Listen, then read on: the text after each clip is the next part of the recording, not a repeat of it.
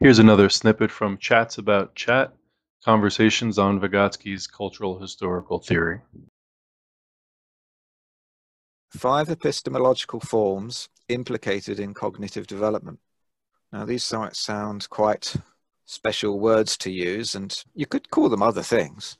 For the first category, we can look at activity of young children and their reference to objects that are what we would loosely describe as being immediately available to them. So step 2, references to recurring contexts of activity. Okay, so now the child becomes familiar over time with different ways of behaving.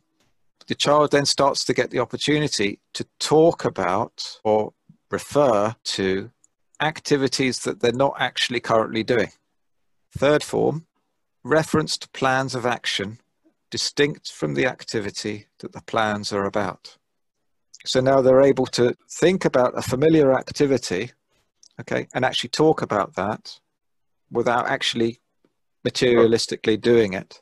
The fourth form, references to systems of criteria.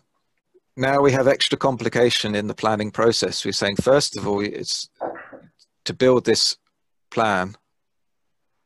It's not any old plan that will do. There are certain criteria that must be met, and you're formulating what those criteria are and building plans around that. So there are many more constraints around the plan, and now you need to work out a plan of action that, for example, might address 2 apparently contradictory criterions. The fifth form, references to self-generative processes. Looking at a process that regenerates itself, especially through what's often called a functional systems sort of perspective.